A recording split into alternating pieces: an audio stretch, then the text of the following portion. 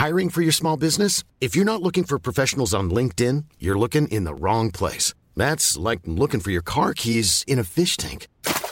LinkedIn helps you hire professionals you can't find anywhere else, even those who aren't actively searching for a new job but might be open to the perfect role. In a given month, over 70% of LinkedIn users don't even visit other leading job sites. So start looking in the right place. With LinkedIn, you can hire professionals like a professional. Post your free job on linkedin.com/people today. Hey there, it's Michelle Norris. I'm host of a podcast called Your Mama's Kitchen. When I travel, I'm usually looking for a way to find a taste of home when I'm not at home. And one of the things I love to do when I am at home is entertain. And Airbnb allows me to do that. When I was in California recently, I rented a house that had a great kitchen. And when we were sitting around the table, we're all thinking, we're in someone else's house. Someone could be in all of our homes as well. If you have a home, but you're not always at home, you have an Airbnb. Your home might be worth more than you think. Find out how much at airbnb.com/host.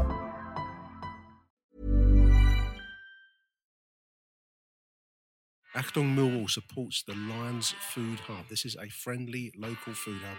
It's based in Bermondsey. It's run by our very own Kelly Webster of the Mill Lionesses, a very well-known Millwall fan. They do need supplies, dear listeners.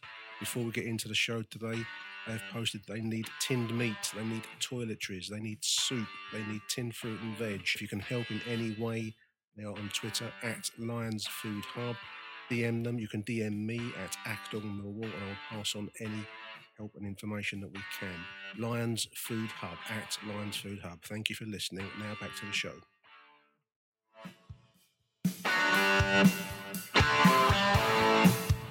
You're listening to Achtung Millwall, broadcasting from the beautiful South Birmingham. Accept no substitute.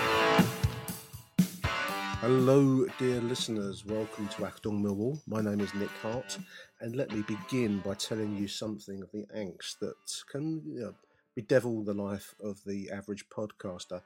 I set out today to give you a really nice interview that I did in the aftermath of yesterday's 1-0 loss at Vicarage Road, speaking to Oscar, Watford-based journalist with Millwall sympathies.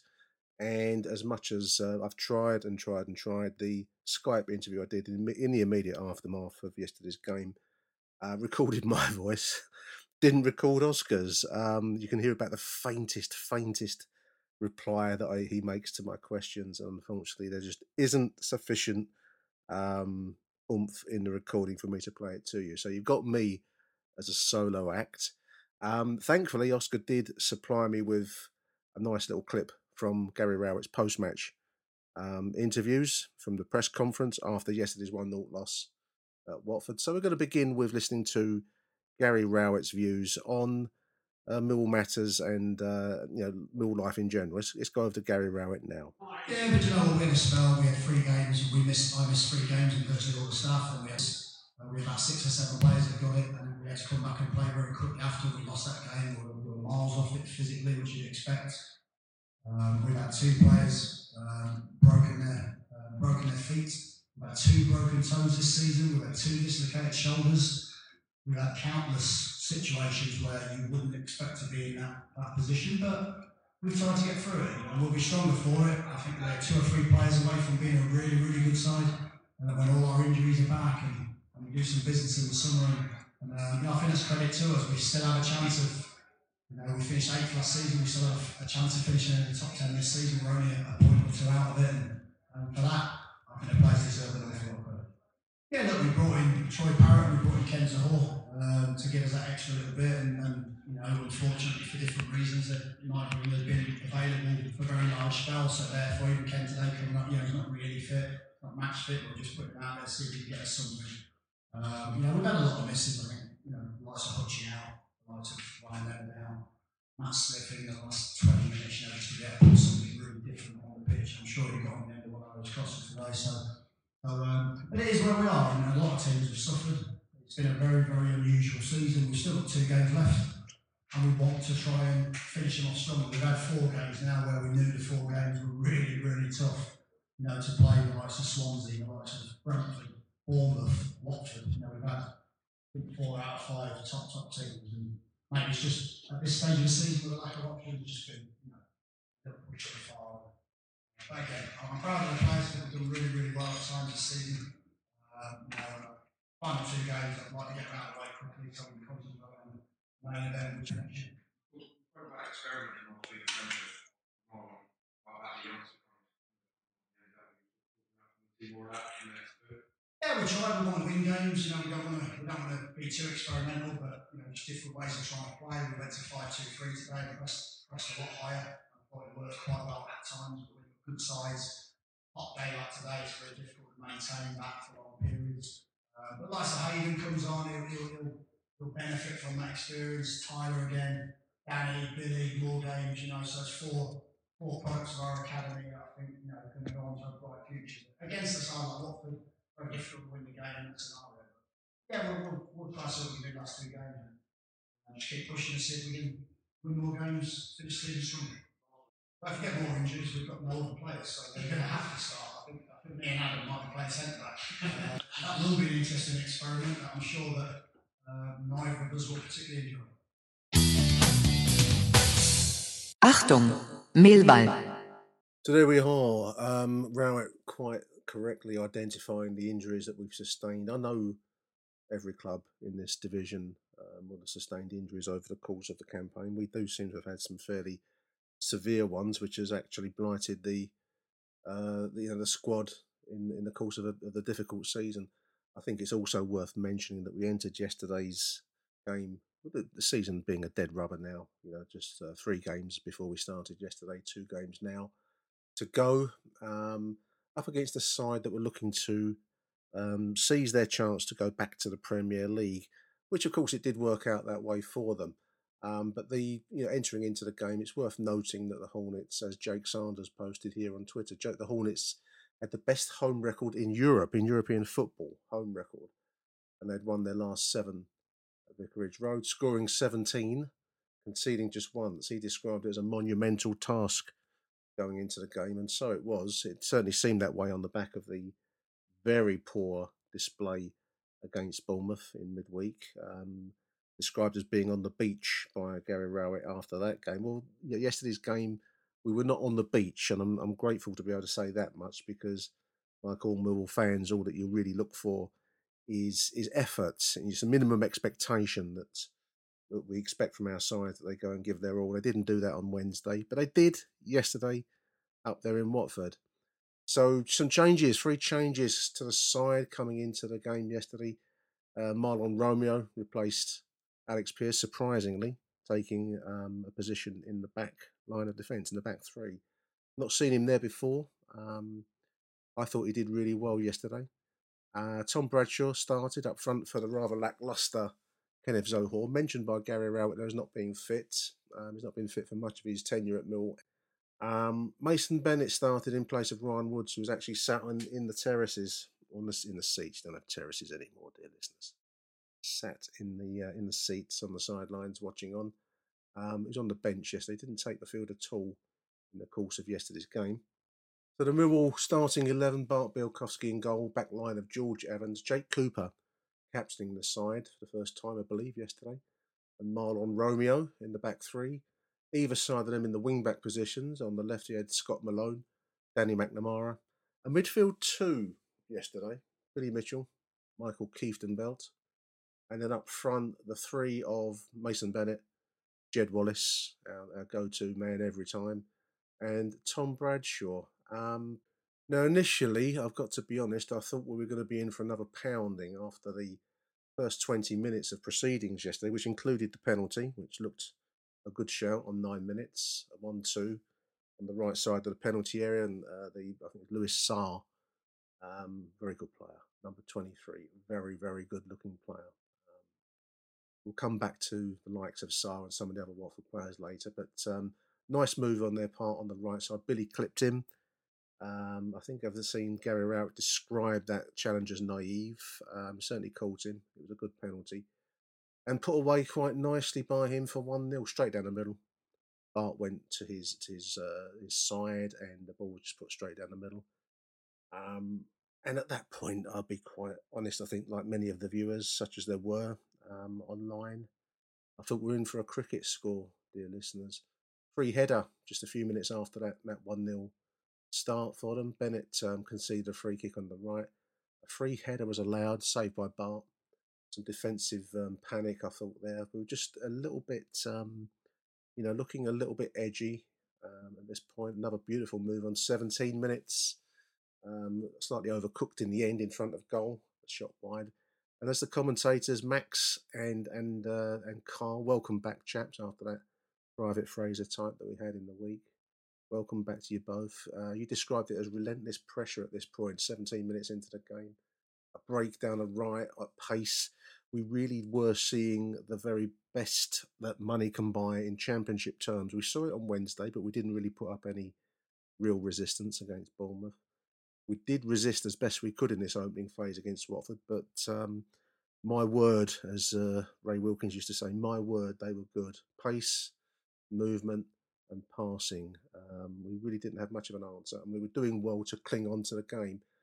But in fairness to this side, and I think it's worth saying this, we showed good steel, good recovery, because as the first half wore on, after that initial first quarter phase, shall we say, slowly, we clawed our way back into the game.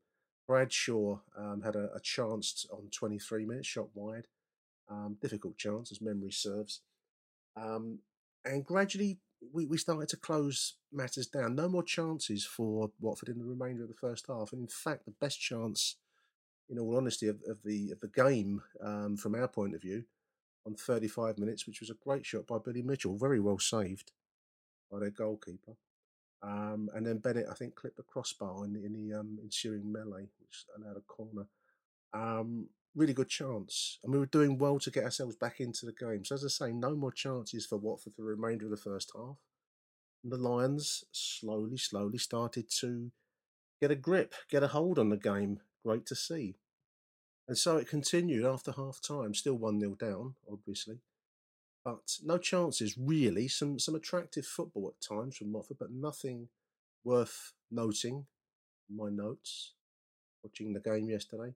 Opportunities, in fact, for the Lions. Some early opportunities for Bradshaw, then a nice dribble down the left for Bennett, and some nice play. I mean, as the kind of first part of the second half, the third quarter, if we like, of the game wore along, I thought we were actually getting a grip of the game and starting to look like we might dream of getting something out of it.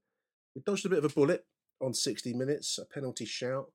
I've seen them given, different referees. The referee was a little bit erratic yesterday. You could hear Gary Rowett bawling him out for inconsistency, and I make him right because that was to our benefit there. They might have felt aggrieved on the Watford side of the fence at that penalty shout.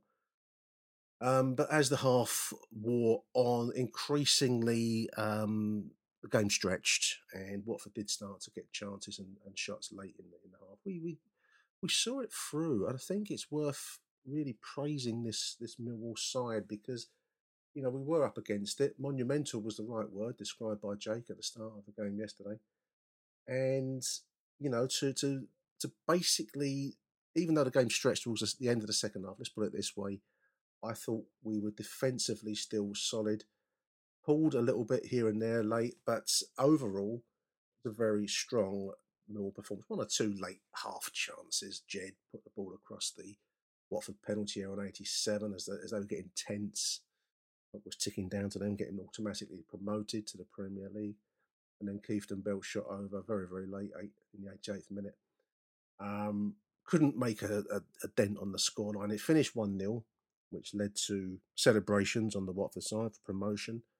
But overall, I think that was a good team performance. I want to pick out a few names. I thought Romeo did very well. He was my man of the match.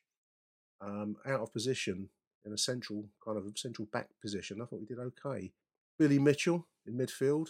After a little wobbly start, I think the giving away the penalty slightly got in his head a touch. But overall, that was a strong Billy Mitchell performance.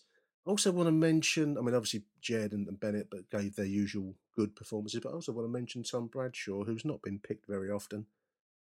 Some might criticise his, his lack of finishing, his lack of clinical kind of skills in front of goal. I don't think you could, in all honesty, say that yesterday. I know we didn't score, but he put a lot of work in there yesterday. And it's good to see him in a role in the starting 11. And it wouldn't surprise me to see him starting the last 2 games of the season, though. I thought he did okay. A goal would be, major boost to his confidence, but it won't surprise me to see him starting up front. Certainly, in contrast with the injured Zohore, attitude-wise, Zohore, I don't know. I think maybe Zohore is not the answer for us. I also want to mention some good performance. I was watching Hayden Muller, who came on late, about 75 minutes onwards.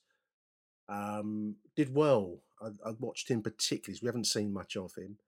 And, he had a few moments to impress, made a couple of good challenges, positioning, passing. He looked pretty good. I would really like to see Hayden get a start in the next 1 or 2 games. I thought he did well enough yesterday to generate that chance. Let's hope that Gary Rowett sees it the same way. Tyler Bury did well also when he came into the game. But my man of the match for me yesterday, based on his performance, Marlon Romeo. So let's take the chance now just to listen to Michael Avery's voicemail that he sent me yesterday. He also watched the game, so I'm going to switch over now to Michael. Hello.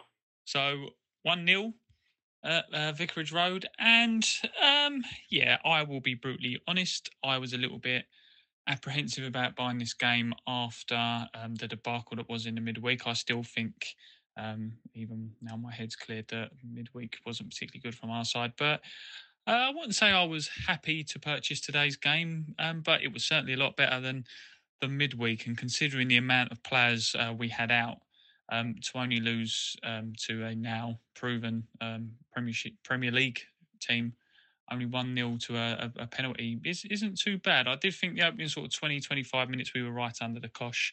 If there wasn't a few swipes or a few mislaid passes by Watford, they could have been out of sight. But I think we settled well into the game. It was nice to see Bradshaw actually have a few moments where he looked pretty good. He looked pretty sharp. I'm not sure what's been said to him behind the scenes. And I just do think it was a bit more organised. It was slightly better. It was good to see Cooper taking the armband. I thought he played well. And also Romeo on that right-hand side of the back three, which was an unusual choice, but I thought he did very well. I wouldn't say there was massive amounts to talk about, really. Millwall were the better side at times throughout the game, but I feel it was quite even. It was just unfortunate that, as I say, we had so many of our key players out, or a number of our players out, that could have arguably changed the game if they were there. 2 more games to go, as Mike Hayden says. We're nearly there. We're nearly at the end. We know we've got a rebuild to do, but strength of that performance, it wasn't too bad. I have to say this final comment. I'm not sure about you, dear listeners. Please tweet or message Nick, not me, if you agree, disagree. But Mill just don't do mid-table, boring football, do we? We need to either be pushing for promotion or fighting relegation, because these 10th, 11th place finishes, they are a tad dull. Come on, you Lions. Achtung, Millwall. Big thank you to Michael. 1 or 2 comments from the internet. I know it was a dead rubber of a game. Not many watched it, I don't think. There wasn't a huge amount of comment about it afterwards. But I've picked out 1 or 2 of the best ones, in my humble opinion, dear listeners. Dan says 1-0, last story of the season. We just can't score. Good championship team up to the forward line. Get a couple of forwards in during the summer and we'll be fine. Agree, forward play is going to be key. And we look pretty solid. I mean, I think that was the point that Gary Rowett made in the press conference, that overall we've got a pretty solid team. We do need to up the flair, the movement and the pace. That's been the difference in the last couple of games with the decent sides, Bournemouth and then Watford. That's where we've fallen short. Andrew MFC, 13 efforts on goal, says Andrew, and only 2 on target. Sums us up this season. It's hard to imagine us kicking on with our budget. This is probably as good as it gets for us. Well, this was one of the points. I'm really sad I couldn't resurrect the recording I made with Oscar, because one of the points I was making with him, that we may have to sell to generate money to buy. I think this may be a thing.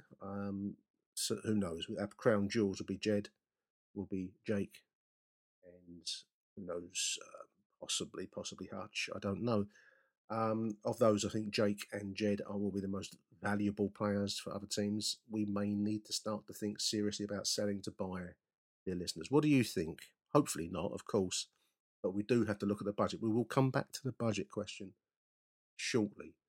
Graham can't fault the team today. Definitely deserves something out of the game. Agree with Marlon, man of the match, says Graham. Jake Sanders posted, God knows how Ismaila Sarr is playing at this level. Ismaila Sarr was signed, according to Wikipedia, I don't know how solid this is, but signed in the Premier League by Watford for £30 million, 30 million. He's rating on my favourite nonsense website, transfermarket.com. He's probably some boy sat in his bedroom.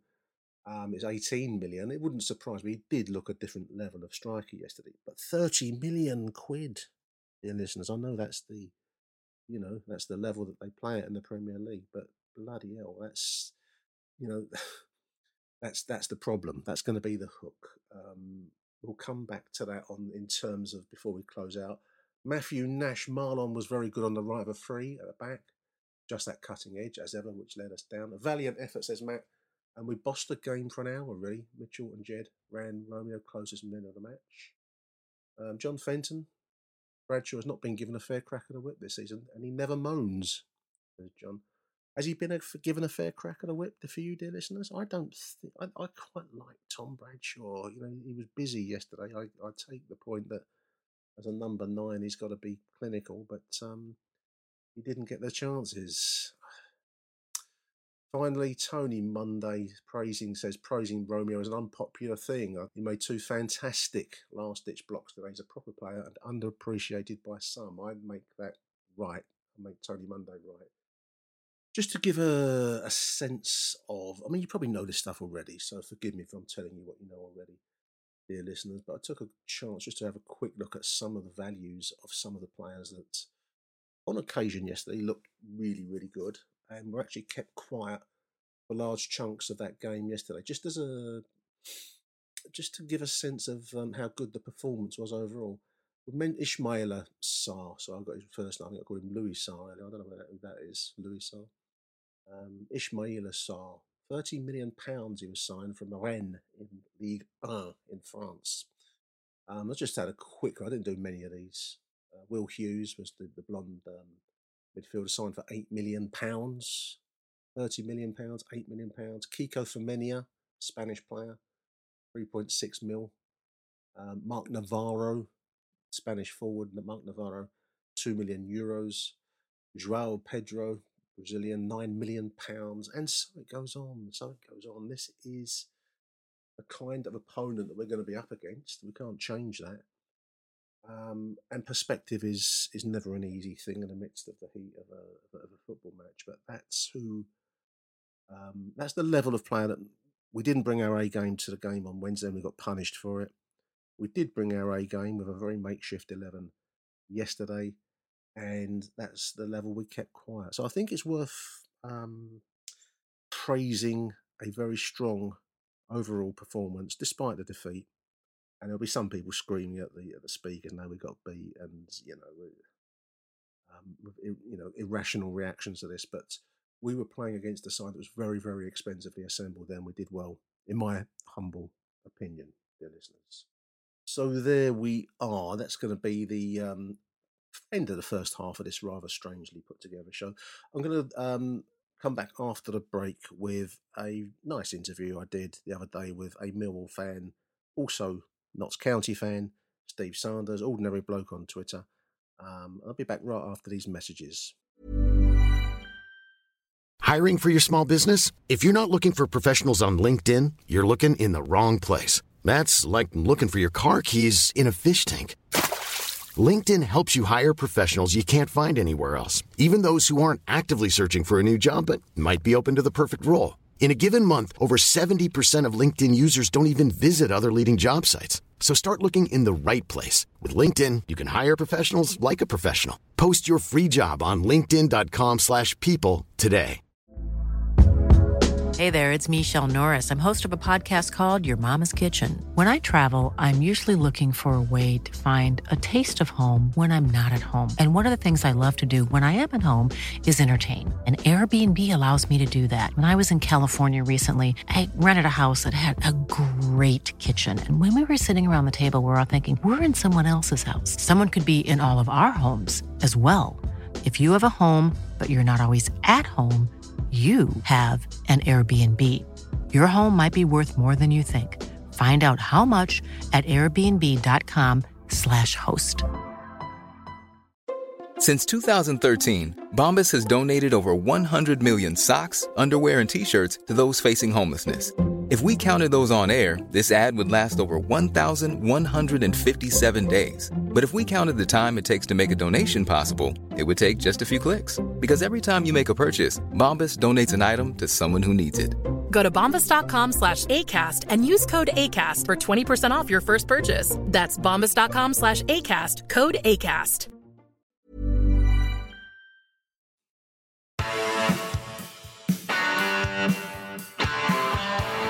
You're listening to Achtung Millwall.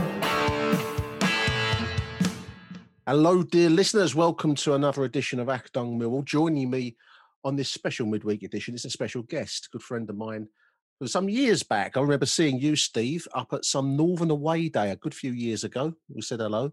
It's Mr. Steve Sanders of Notts County and Millwall. There's a combination for you, Steve. How you doing, mate? Yes, I'm doing absolutely great. Thank you, Nick. Nice to speak to you. Yeah, absolutely. I can't remember which away ground it was that we met at. Was it Barnsley or was it? No, it was Shrewsbury away. Shrewsbury. The first game for Millwall in Division 1 when we've been relegated. Absolutely. I saw this man talking into his phone or a microphone. First I thought, strange fella, and I thought, hang about that must be Nick. So I came up and introduced myself. Well, at least you didn't ask me if I was old Bill or a grass or I don't know what I get accused of being when I'm doing that.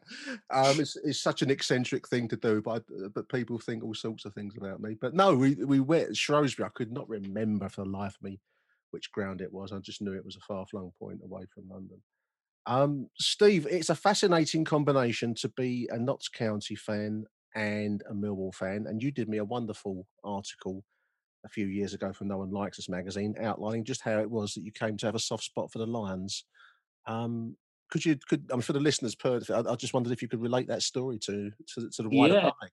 It goes back a long way, and I've been following Millwall results ever since. It relates back to 1976. It was the first game of the season, of the 76-77 season.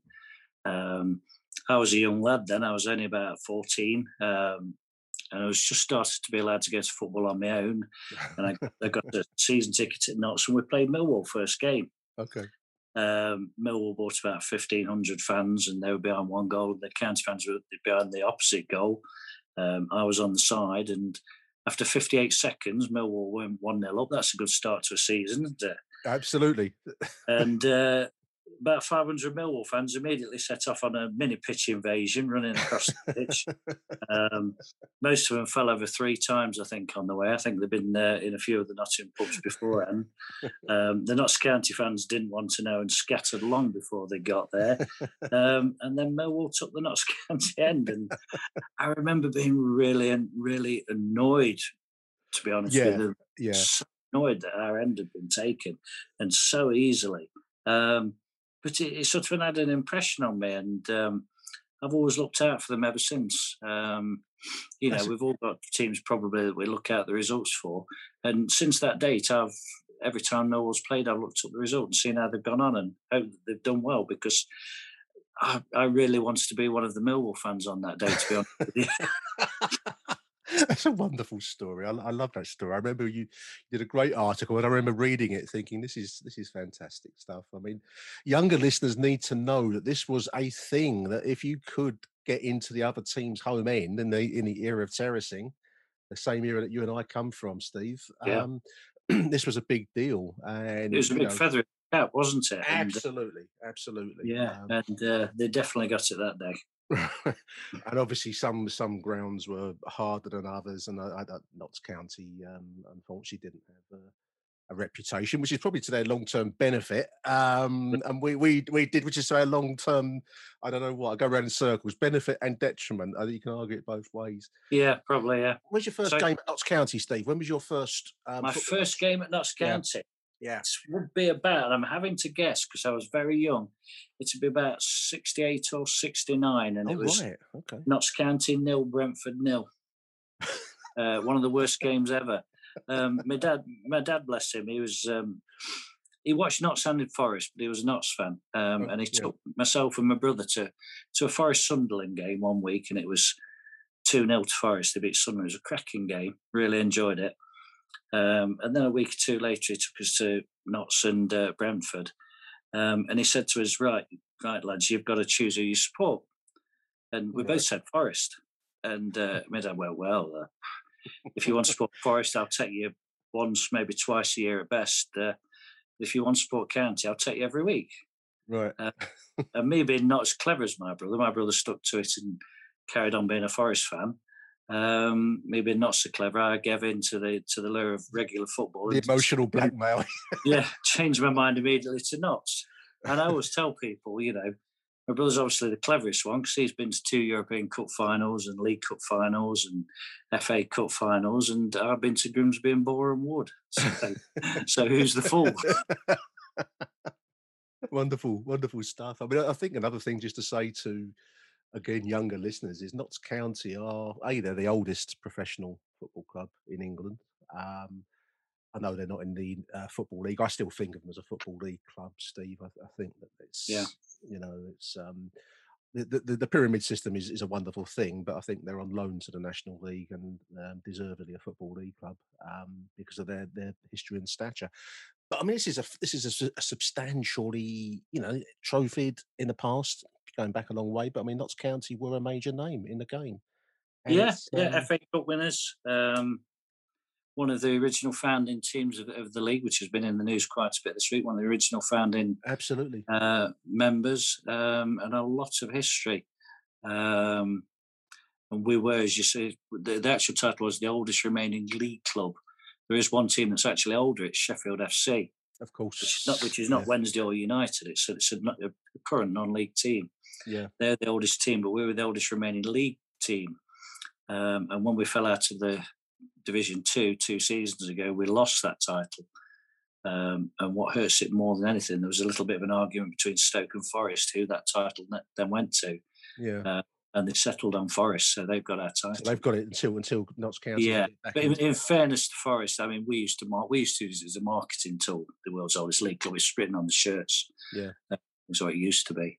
But Forest have left it alone because I think they realise that probably one day we will be back, and they'll have to give it up. And it's probably a bit disrespectful to steal our thunder.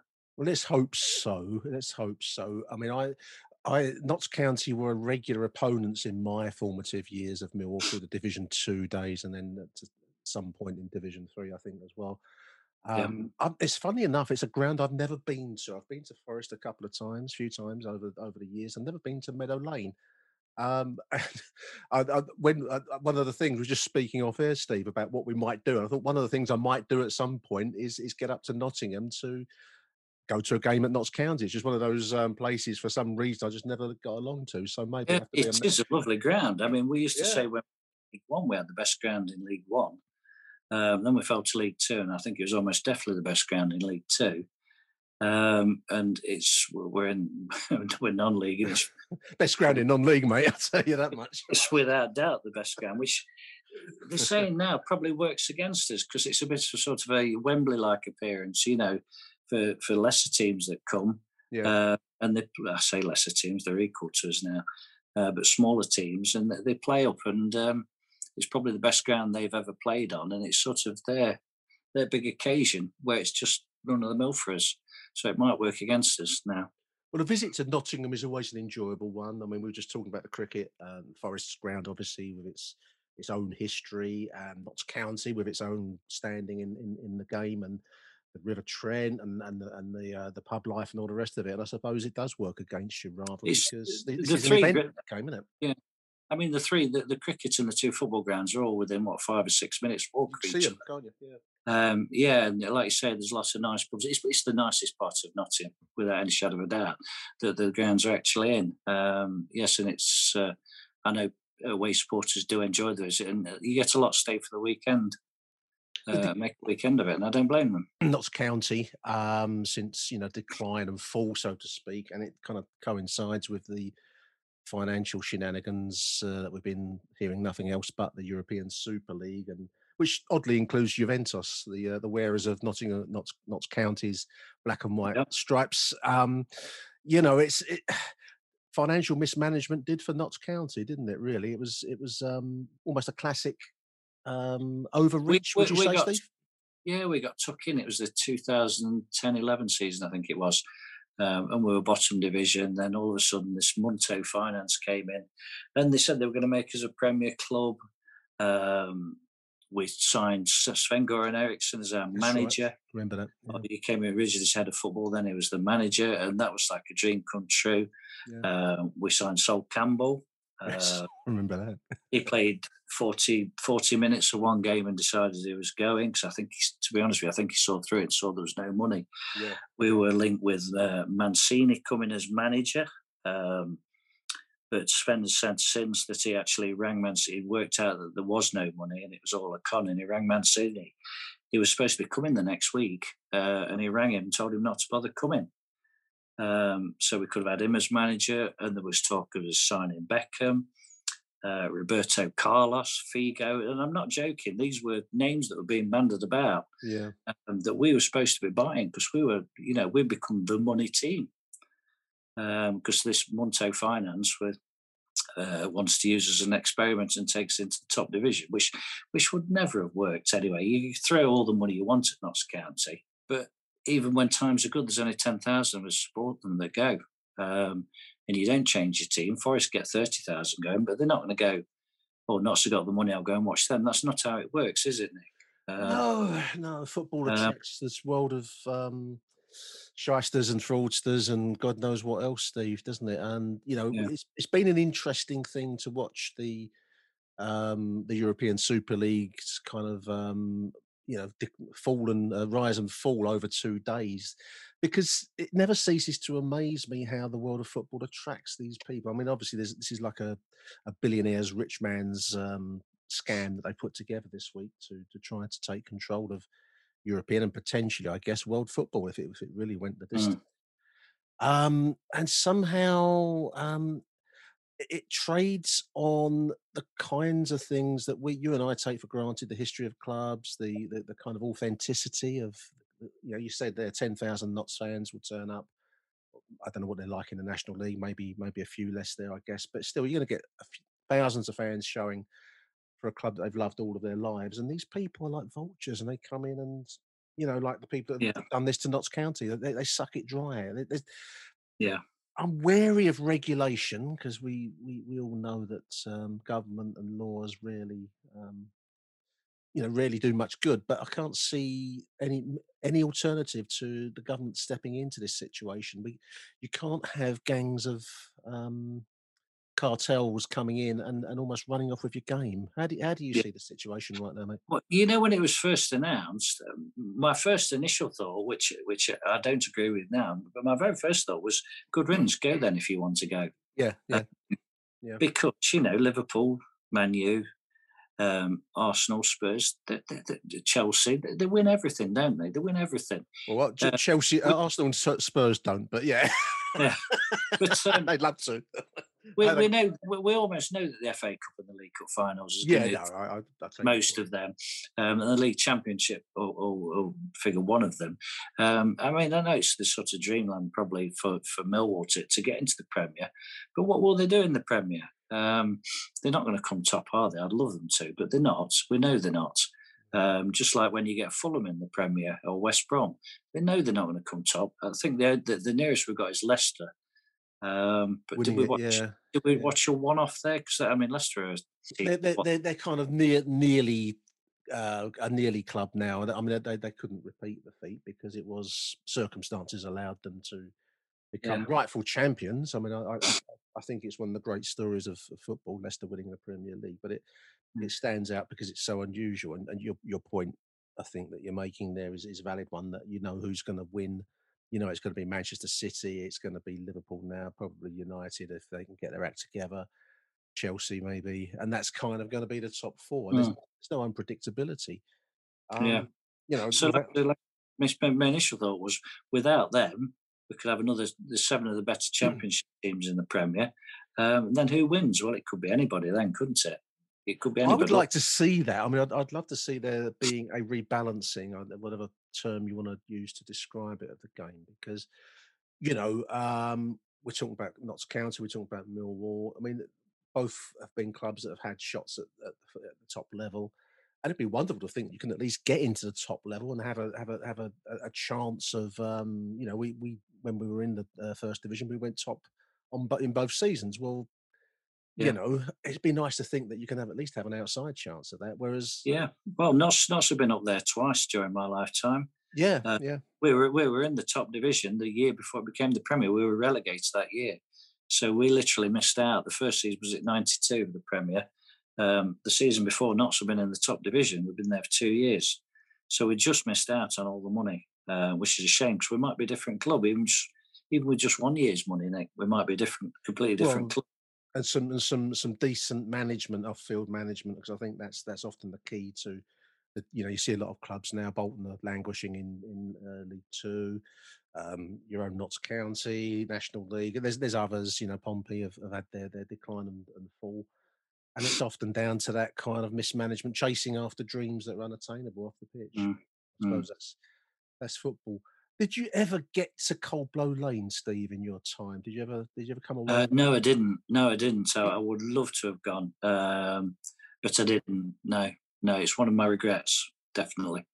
I remember Notts County beating us at Coldblow Lane. I think it was a rainy day, and I think we all crowded under the halfway line.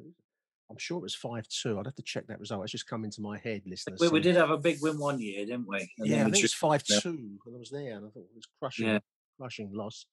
I remember Notts losing 6-0 there as well in '92. Was it? They lost 6-0. Yes. That was a heavy. It was a good thrashing that day. Heavy thumping. Who's your all-time favourite player, Steve, for Notts County and for Millwall? We've got a double horse in both races here. Now you're asking. Notts County all-time, the best player we've ever seen. I would say it was a local lad called Pedro Richards, who was our right back in about 76, 77, 78. Right. He was a local lad, born in the Meadows, which is the area where Notts County's ground is. He sounds Spanish, but he wasn't. He was West Indian origin. Yep.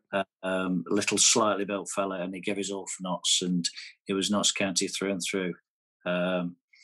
And the only player, he was the only team that he ever played for. And quite sadly, he died in his 40s, a bit of an alcoholic, in a hovel flat in the Meadows, which is a sign of the times that they played in, I suppose. Yeah, I'm just looking at his Wikipedia. It's not a name that was familiar to me. Pedro Richards, 1956 to 2001, an English footballer, played in defence for Notts County, and as you say, passed away with a rare strain of pneumonia. So that's a sad story. And I think for Millwall, I can't say anything other than Neil Harris, really. Neil Harris, yeah. Good choice, good choice. He was an absolute ruthless finisher. Again, a lot of younger listeners won't have seen him in his prime, in his pomp. When he first came to the Den, I thought we had one of the real finishing talents, because he was on the brink of a transfer to Liverpool or Spurs, I think. Both were interested in him in 2001, and then obviously he was diagnosed with the cancer, and that kind of put the put the kibosh on his career at that level. Anyway, a great finisher, Steve, your favourite all-time match, your favourite Notts County match, and let's go for your favourite Millwall match you've ever seen, TV or live. Right. As you... Notts County match. It wasn't a high-scoring one. I think it was 1991 season. FA Cup 4th round, I think it was. Notts County 1, Manchester City 0. Okay. There's plenty of videos of it on YouTube if anybody wants to watch. our goalkeeper, Steve Cherry, gave a masterclass in goalkeeping. Yeah. The ball at one point hit the bar, hit the back of him, and then onto the post, and he managed to turn around and pick it up. We should have lost that game 8-0, and that's not an exaggeration. We should have lost the game 8-0. The ground was absolutely packed with Man City fans. They got tickets for all four sides. Yeah.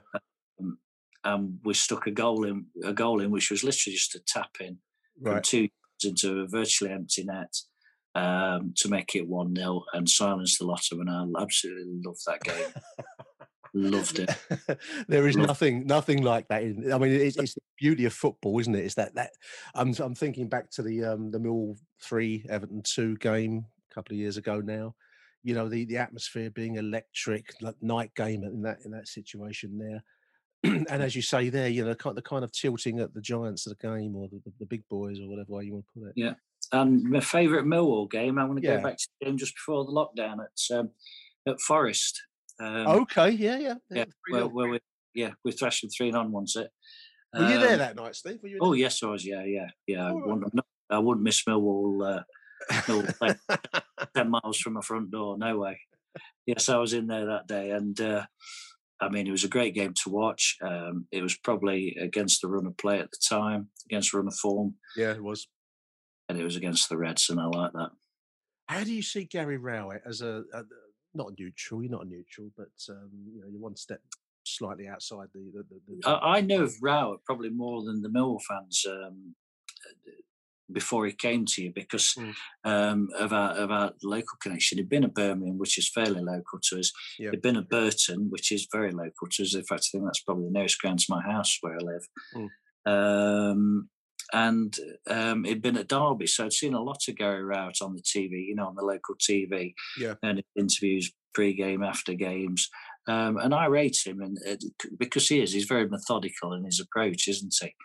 And I thought that I thought before the second that Millwall appointed that he was a good appointment, and I still do think that at the moment. I know there are a few people that are umming and ahhing whether he's the right man, but if I was in charge, I would stick with it and keep going with it. But that's just my opinion.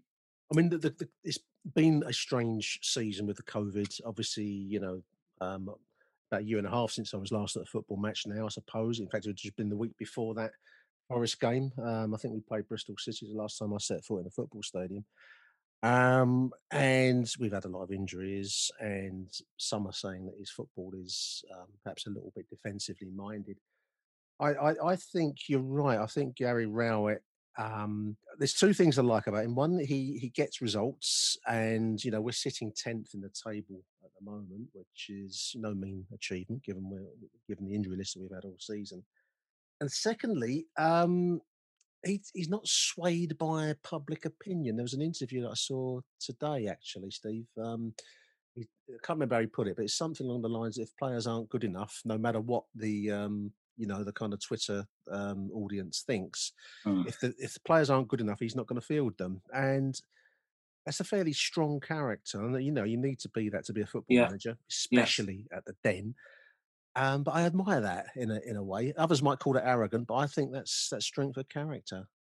Yeah. I think you've always got to look, who else is available? Who do we as a club think that we can attract to forward?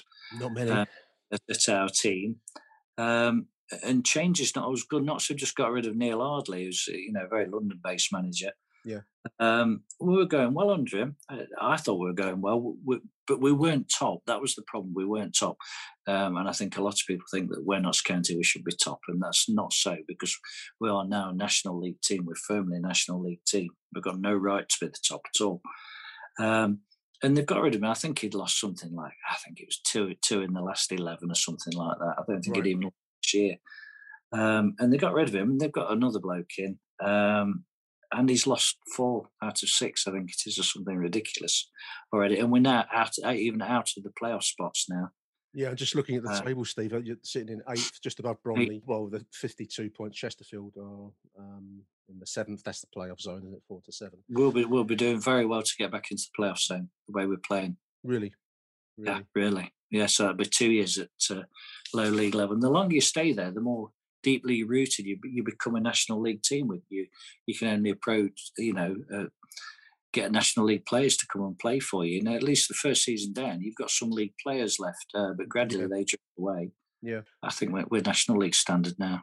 It was going to be one of my questions, actually. I mean, you kind of answered it there to a degree, Steve. I mean, how do you find the National League? I mean, there's National League being Notts County, and then there's National League being Bromley. They've come from the Southern Leagues, and they've never been in the Football League. So there's a kind of like a non-league kind of zone that they're in. Sutton United, I think, top. Yeah. Well, Hartlepool are top, but Sutton look like they may well be champions, and that's a massive, massive achievement. But Notts County, with its FA Cup historic win and trophies over time, I would imagine it feels like you've fallen far. Does it feel that way in terms of football? It does. I mean, with the day we went down we were away at Swindon, and we got absolutely thrashed, and we needed to win, and we needed other people to lose as well, and we got thrashed. Yeah. It was terrible. I think, yeah. Again, some YouTube videos. We were singing non-stop for the last 15 minutes, sort of in defiance, really. But I've never seen so many people so upset at a football match. And you leave. And now, do I like the non-league experience? It's probably the wrong way to put it. I mean, I don't think you can like it. I mean, there's sort of two camps, Nick. Some people are enjoying it because they've got some new grounds to visit and new towns to go to, new weekends away, and they're liking it. Yeah. Yeah. But no. I liked following the league team. It's as simple as that. And for me, it's probably the worst thing that's ever happened to my team. I don't like it at all. I don't like it. No, I know what you mean. I mean, for some people, a trip to Solihull Moors would tick some kind of box. Yeah. I'm trying not to say we don't deserve to be there, because it sounds a bit disrespectful for people that support like Sutton and Bromley. That it's like, he thinks he's better than us. But I don't like being in that division, not at all.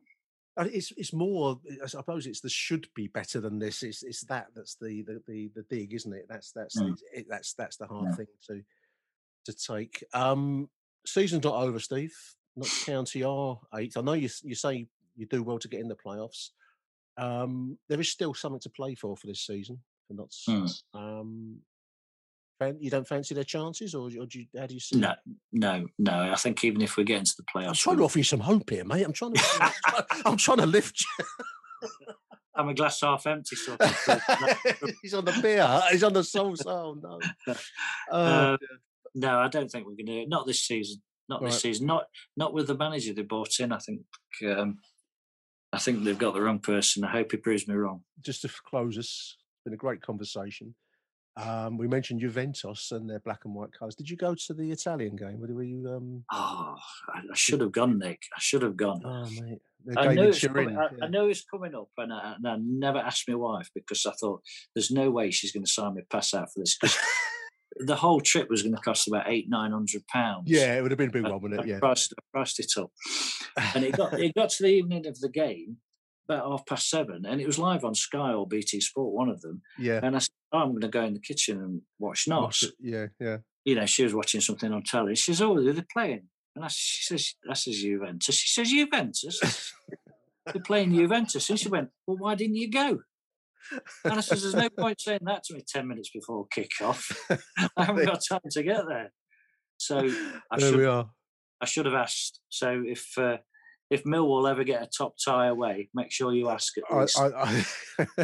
I'll give you a shout now. I'll call your wife for you next time, man. He's got to come. Yeah. I can't imagine when we're going to get anywhere near Europe again, Steve, to be absolutely honest with you, mate. But it's nice to dream of it, isn't it? Steve, it's been wonderful talking about these things. It'd be great to catch up at some point once life's back to normal, and I do intend to do that Meadow Lane trip at some stage. But for now, wonderful conversation with Steve Sanders, Notts County and Millwall. What a great combination. And England. Let's get them in there. Yeah. Big thank you to you, mate. Arrivederci, dear listeners. Thank you for listening. Thank you for listening to Aston Millwall. If you enjoyed the show, please head over to Apple Podcasts and leave us a cheeky little review. Arrivederci, Millwall. Till next time. Who do you want to watch?